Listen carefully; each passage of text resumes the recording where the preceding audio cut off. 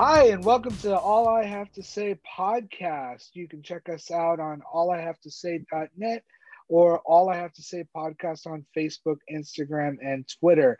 And we are back, and I am Jack Tomas. And with me, as always, is Raven Brown. Yes, Raven E. Brown. Hi, Yes. Mr. Tomas. What's up, Raven? Oh, you know, the usual. That bad, huh? Yeah, so pretty much. We're a little past, maybe half a month past Joe Biden's first 100 days. He keeps plugging along. He's still there, doing his thing, wearing sunglasses, eating ice cream, driving around in Ford pickup trucks.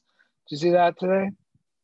I did not see that today, but when you said eating ice cream, it reminded me, jogged my mind of the new COVID regulations, which they are the first thing that Joe Biden has done that I've been disappointed by. Why? Tell us what you think. Well, about that. I think that it's way too soon to say that vaccinated people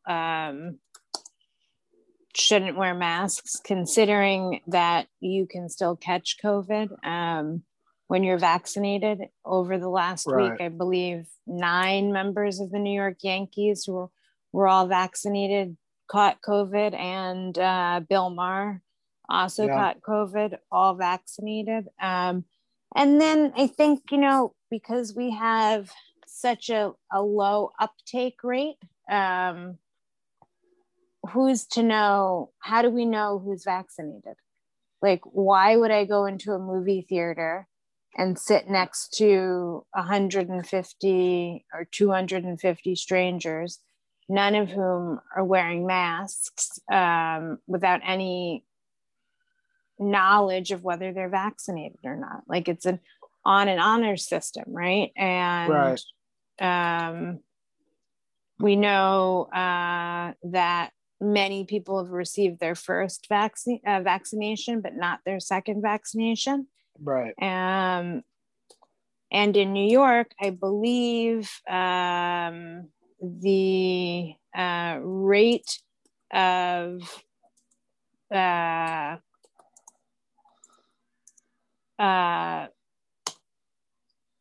completing both vaccinations is at about 40%. So like 43% of New Yorkers are fully vaccinated. 50% have had, or 52% have had one dose as of May 18th. So in order to reach herd immunity, you need to be at 70%. Right. So why, I don't know, the states that have the most or the highest fully vaccinated populations are New York at 43%, California at 39%, Texas at 32.8%, Florida at 35.9%, Pennsylvania at 39.6%. 274 million doses have been given.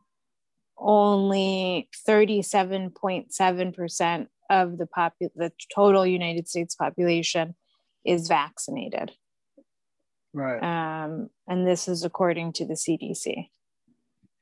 So why, I get that, the idea that you want to reward people with the idea of being able to take their masks off if they're fully vaccinated.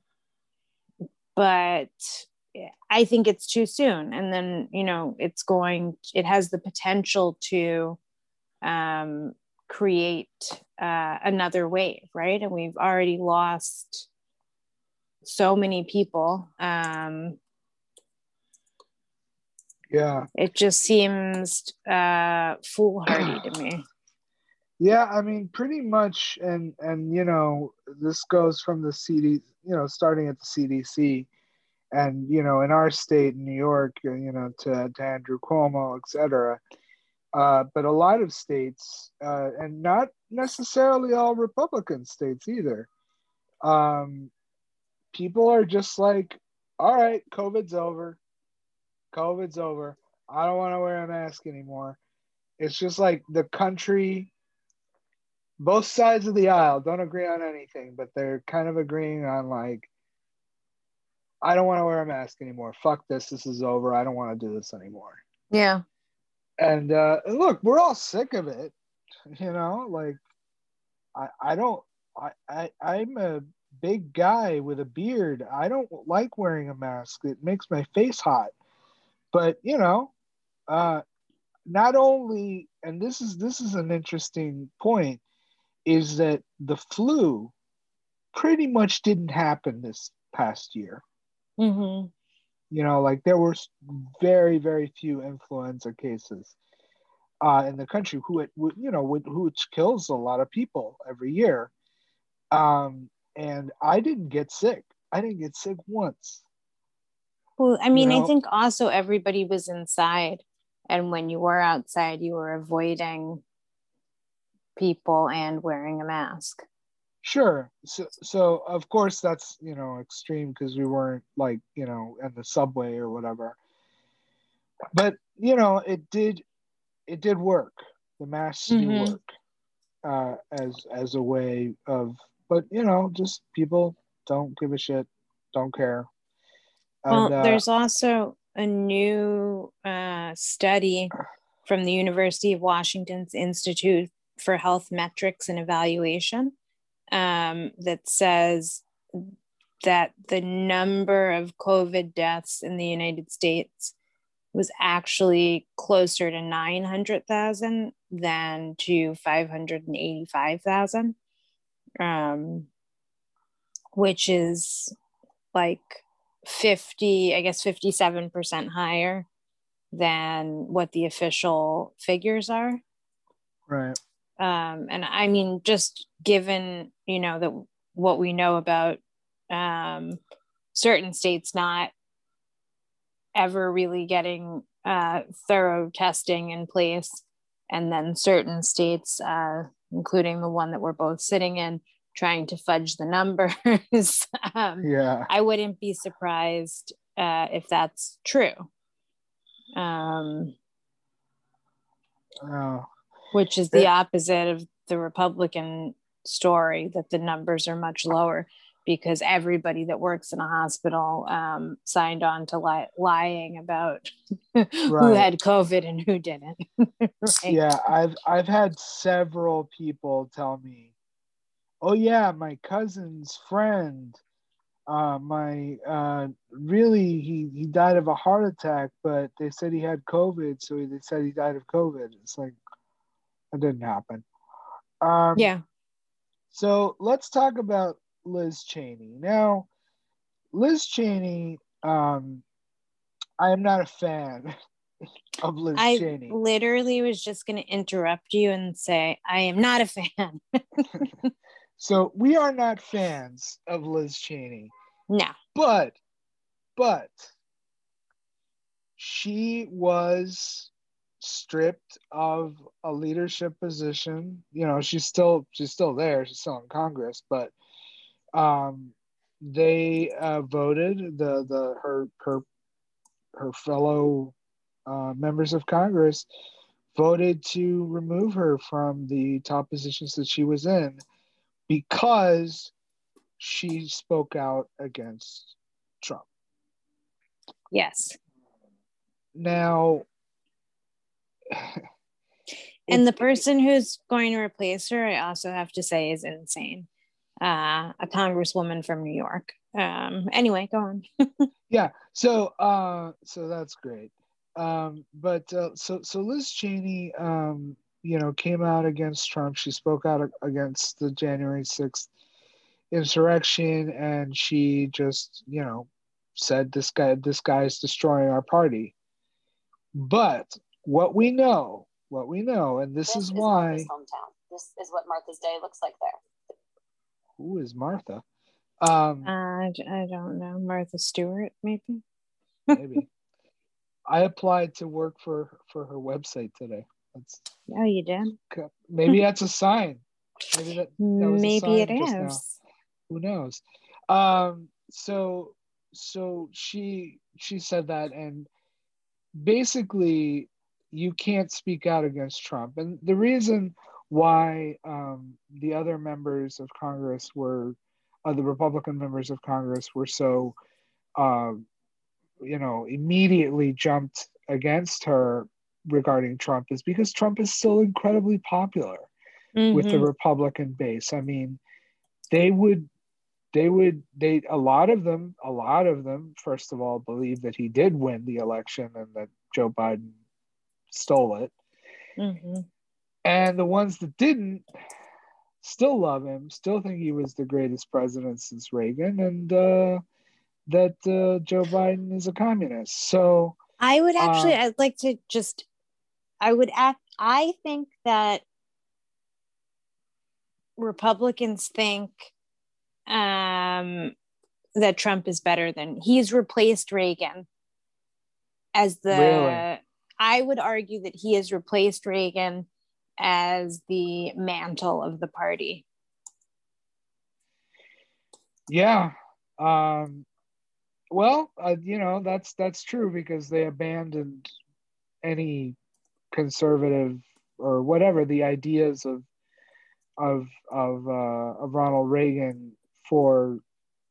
I mean, I think the moment that I knew for sure there was no turning back with the Republican Party was when their platform for the convention in 2020 literally was a piece of paper with 2 paragraphs that said, we follow the agenda of Trump. It didn't even delineate what that was, because there wasn't anything really. Yeah, there were no policies, but they just said whatever he says is what we believe. Yeah. Yeah. No, so we have 10 Republican Congress members who supported the article of impeachment in February, which is more than the first time, which I believe the first time was what's his name? Romney. Justin.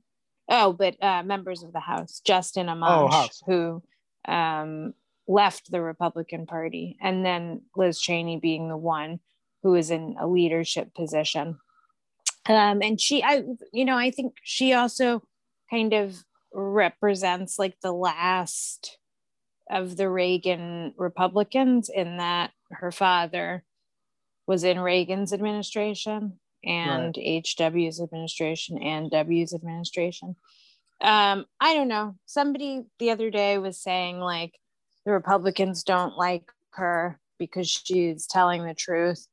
And I was like, well, why don't you ask her about where those weapons of mass destruction were in Iraq and then see how much truth she's telling. But I mean, we've talked about this hundreds of times. The Republican Party is the party of Trump. And all that means is that it's a party whose only agenda is to spread conspiracy theories, engage in grift, and undermine, any legitimate legislative processes, right? And also impose strict evangelical or conservative cultural mores on American citizens. But not practice them. Yes. Preach, like, not you do practice. It. Yeah. Yes. Do as I say, not as I do. That's the whole thing. I mean, it's pretty disturbing. It is disturbing. And again, we're no fans of Liz Cheney, but it does show you that there's no room for dissent Like, you have to follow lockstep behind Trump, or you're not even considered a Republican anymore. You're considered a traitor. Yeah, it's very pernicious. And I think back to your point also about Republicans, like the Republican base supporting Trump. I think that one of the things that we need to pay attention to is like that a lot of people, and by people I mean Democrats or even Republicans who left the Republican Party, people in the center, maybe not people far to the left, they think that because it's quiet, it means that Trumpism is over and Trump is gone. Right. And it's only quiet because we're not on, like white supremacist websites and I don't know, Parler or whatever. I don't even know what these social media platforms are because I am normal. Yeah, same. And I'm only on Facebook. I'm right. not even on Twitter or Instagram. But Facebook is a lot quieter now that Trump is gone, and I have noticed that there is much less like right-wing spam and propaganda, infiltrating my news feed, right? So I think that a lot of people have made the mistake in thinking that Trump is gone and Trumpism is over because it's quiet, and that's not the case, right? They're essentially licking their wounds and regrouping. Right. And the conspiracy theories are only getting more and more extreme. So, speaking of crazy conspiracy theories, so I just want to say one more thing also about that. Right, if we look at what happened in Germany leading up to a full Nazi takeover, they unsuccessfully tried to overthrow a democratic government before they were successful in actually taking over the government, right? Like through legal means.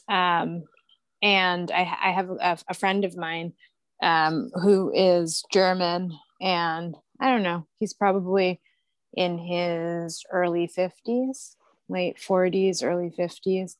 And I was talking to him the day after the Derek Chauvin verdict. And he and I were talking about how, the verdict wasn't justice, it was just accountability, and just about policing in the United States and so on. And he said we have to remember that while more people voted for Joe Biden for president than any other candidate in American history, Trump is second to that. And while we're happy that Chauvin was convicted, there are many people in this country that thought that that was the wrong decision and think that the jury was influenced by political pressure from the left, not, from the evidence that was presented at the trial, right? And then he said, similar to the Nazis, he believed that what's happening right now and why it's so quiet is not just because Trump has been removed from social media, but also because they're, again, licking their wounds and regrouping. And, hopefully, obviously, the regrouping won't lead to anything, but we don't know that, right? I'm not a green seer. I learned that by predicting incorrectly that Trump was going to win in 2020. But seriously, like, it didn't go away. No, Nazism hasn't gone away, right? Like, I don't know. Yeah. It's just, Nazism, yeah, it's like, I heard the other day that like flannel shirts and like low-rise jeans were back, and it's like the 90s again. It's like 1930s Germany in some parts of this country. Well, and also if you add in the lack of ability to dissent, right? You lose your position of power if you speak against a dear leader. Right. And Speaking she of enabled, anti-Semitism, she also enabled him up until January 6th. It's not like she did anything else. Oh, Liz Cheney, yeah. You know, like from when he was nominated in 2016 until January 6th, she enabled him every step of the way. Even when he rented the American military to Saudi Arabia to guard oil pipelines. She right. Anyway, I'll let this go.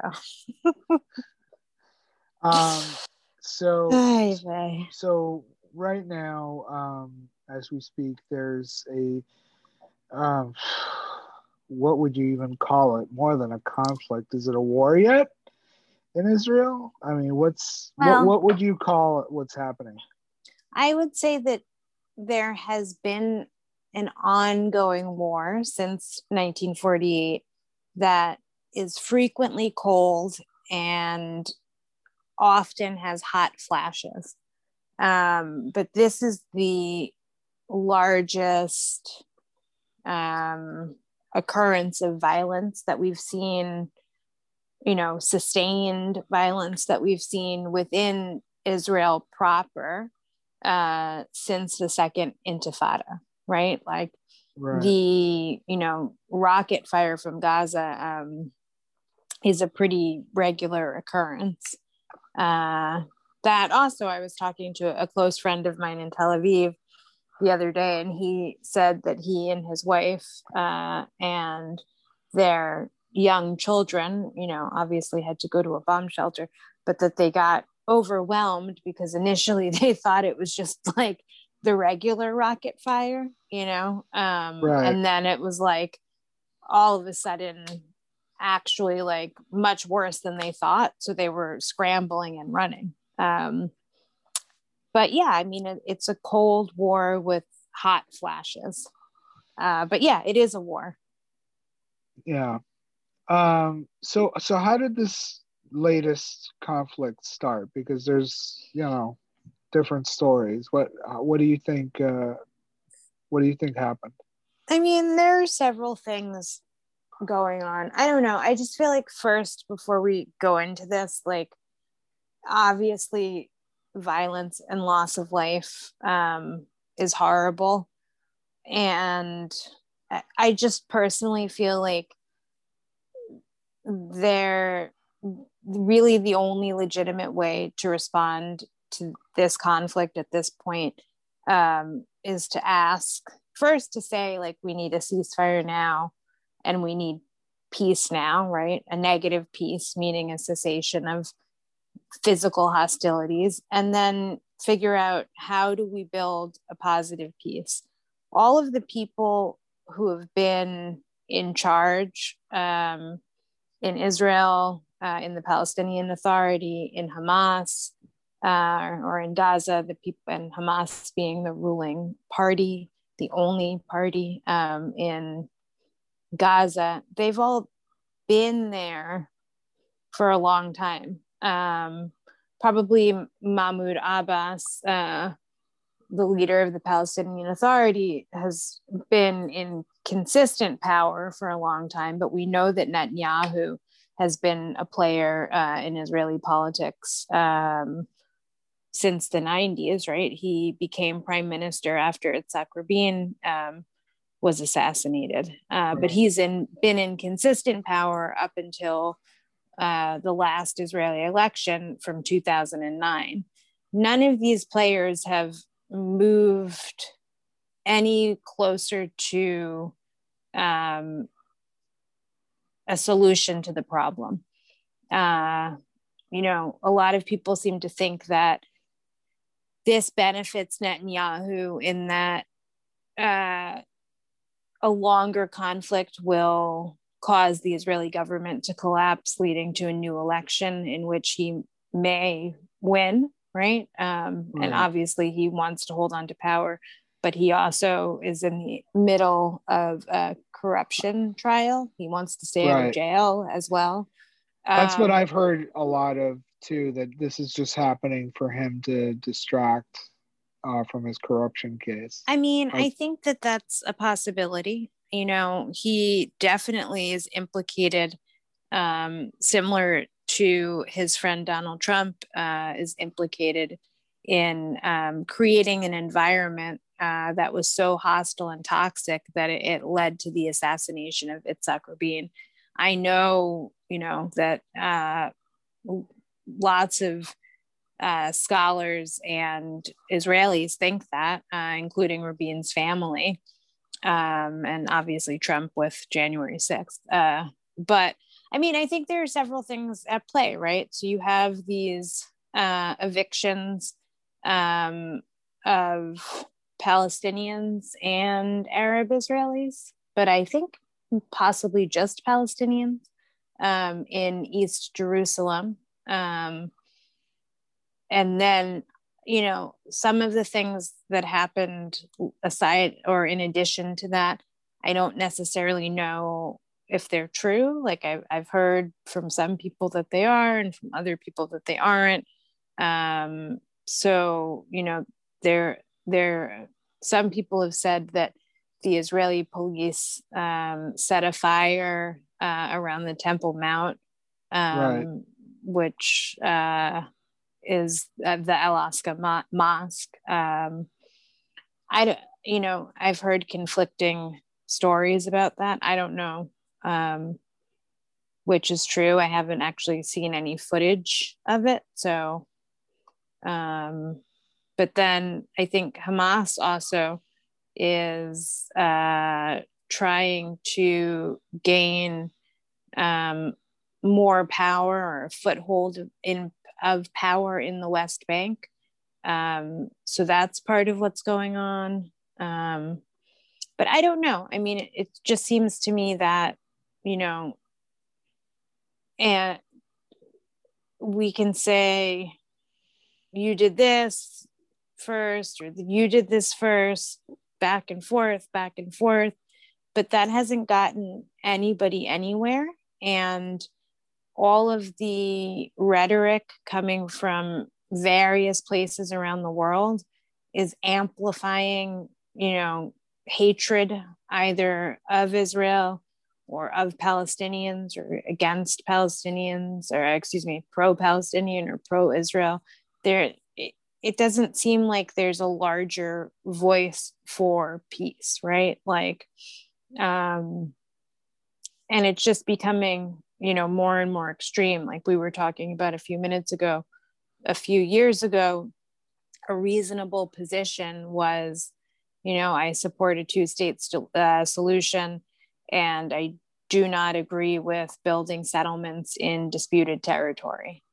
Because now the middle position is Israel as a colonist settler state and an apartheid state. Like it moved, the goalpost moved very quickly. And then on the right, you have like kind of blind support in favor of Israel, kind of, I guess, underlined by extremist Christianity.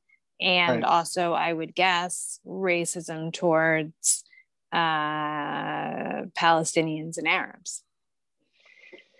Yeah, I mean, I have it on good authority from some Hasidic acquaintances of mine that their community regularly works with evangelical Christian groups, because as you know, we've talked about on here before, in order to fulfill the book of Revelations in the Christian Bible, the Jews must return to Zion so that Jesus can come back. And that's the end and the beginning of the of their support of Israel. And of course, as you pointed out, there's general Islamophobia against the Palestinians. Here, the neighborhood I live in Brooklyn, has a large Muslim and particularly Palestinian population. And a couple of nights ago, just 2 blocks away from my apartment, there were thousands and thousands and thousands of people, pro-Palestinian, denouncing Israel, et cetera, et cetera. Now, you personally, Raven, I saw earlier today, you've been called an apologist, right? And Yes. for atrocities, and the word apartheid really bothers you with regard to Israel. I mean, yes. I know why, but tell our listeners why. Well, I think obviously I don't think that one can say, right, that there is an institutional segregation in Israel among Jews, right? For an example, Jews are not allowed, like there's no civil marriage in Israel, right? So in order to get married, and have it accepted by the state, it has to be an Orthodox wedding. So that can be viewed as institutional discrimination against people that aren't religious. It does hamper intermarriage, but the state will recognize marriages that are performed outside of the country, right? So a lot of people go to Cyprus, or if they're American or Canadian and so on, they go to Canada. And then I think we can say that there are economic disparities between Arab Israelis and Jewish Israelis, but there's no housing segregation. Arab Israelis have full franchise, access to full franchise. They're not, prevented from voting. They participate in the Knesset as equal members to Jewish Israelis. They can work in any profession. They can, go to any school, university, so on. They receive subsidized healthcare and education from the state. So it's just, as a political economist who has done a lot of research in South Africa, it's not there's nothing comparable to it. So I find it to be particularly annoying. Right. And, especially just because people use words that they don't know the meaning of all the time, make arguments that they don't know the meaning of, arguments that aren't, not that they don't know the meaning of, but that aren't based in reality, like QAnon or something like that. Right. And you have, we know, for an example, that a majority of millennials don't know what Auschwitz was. Now we also have a majority of people, I would argue, and I don't have the data to back this up, but that don't know what apartheid was. Yeah, I would argue if you don't know what Auschwitz is, the possibility of you knowing apartheid is very slim.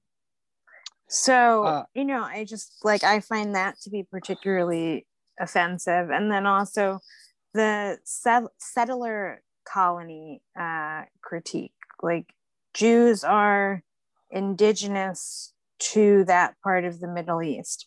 We have 3,000-year-old archaeological artifacts that prove that. You know what I mean? It's not we're saying, for an example, since we've been talking about South Africa, that Afrikaans actually, I would say that Afrikaans people are indigenous to South Africa because they are a specific mix of European, African, and Asian ancestries that only really happened in that part of South Africa. But British South Africans, right?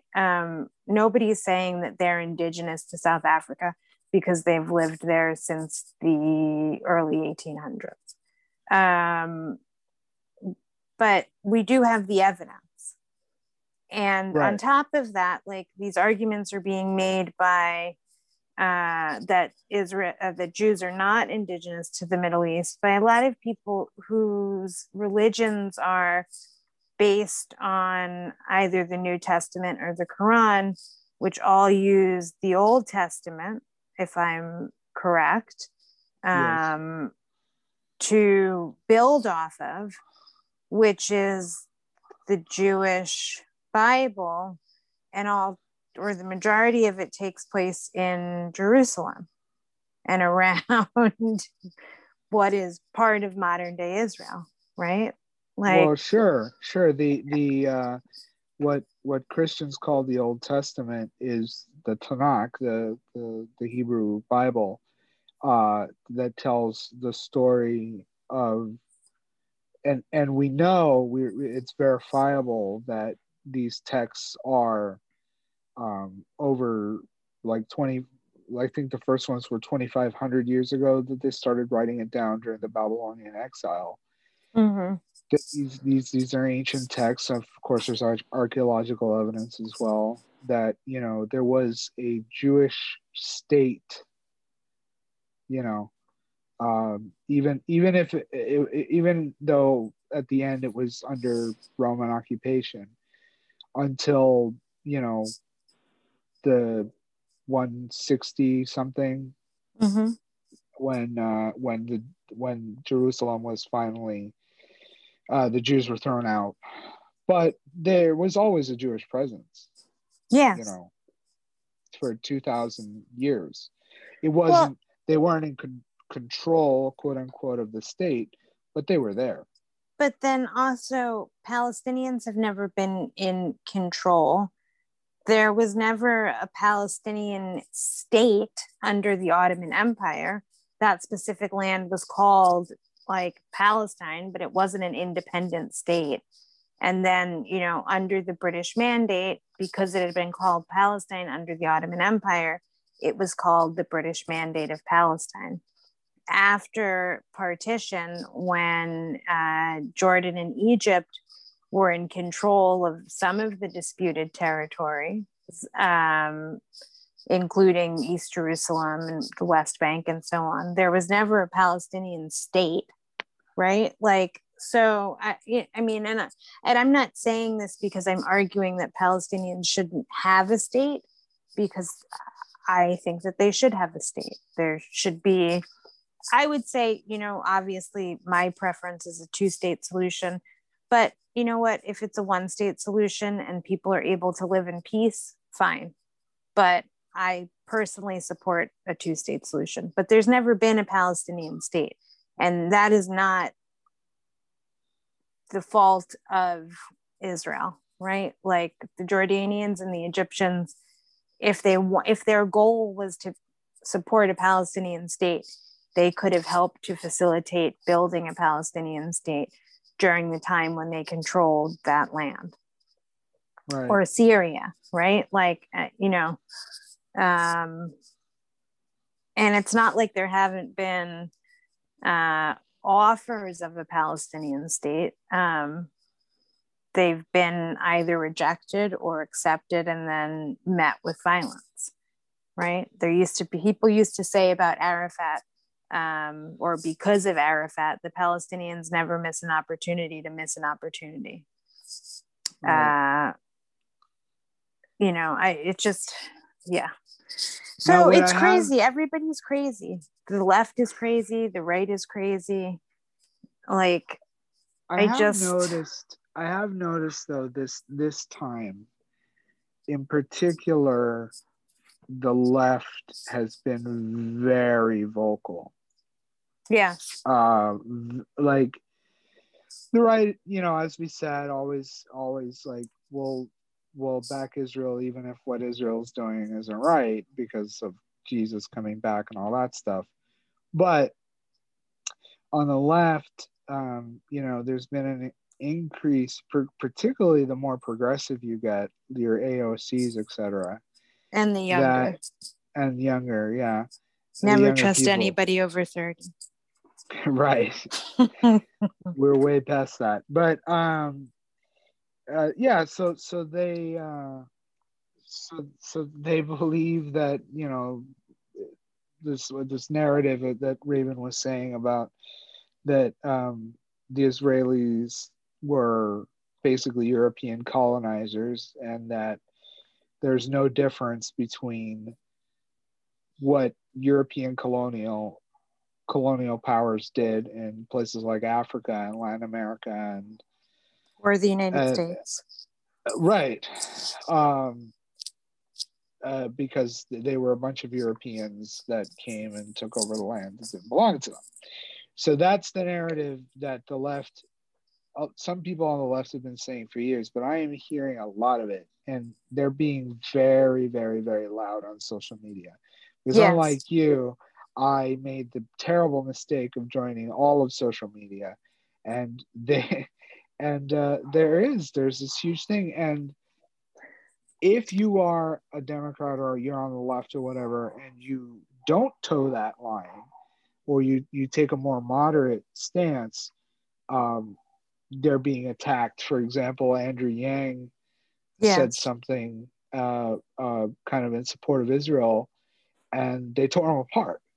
I just was going to bring that up because I was just talking about that.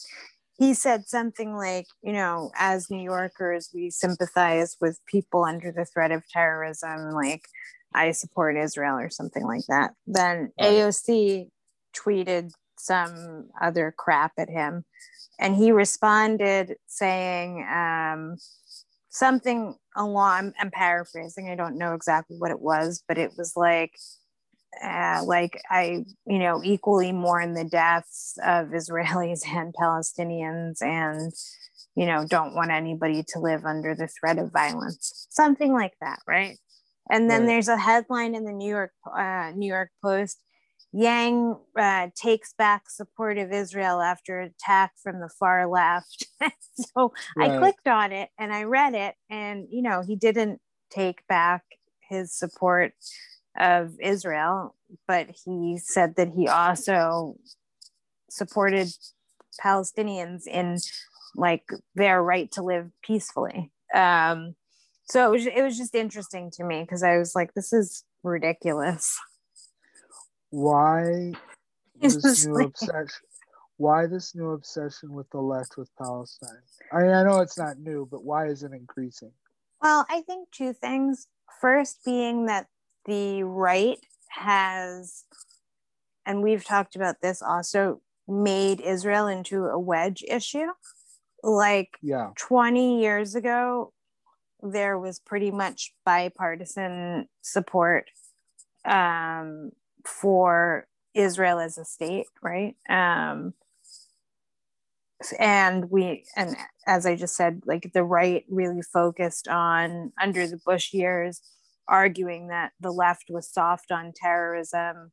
And even though 9/11 happened under a Republican president, right? And that, the right had to stand with Israel, and that the left wouldn't support Israel, and so on.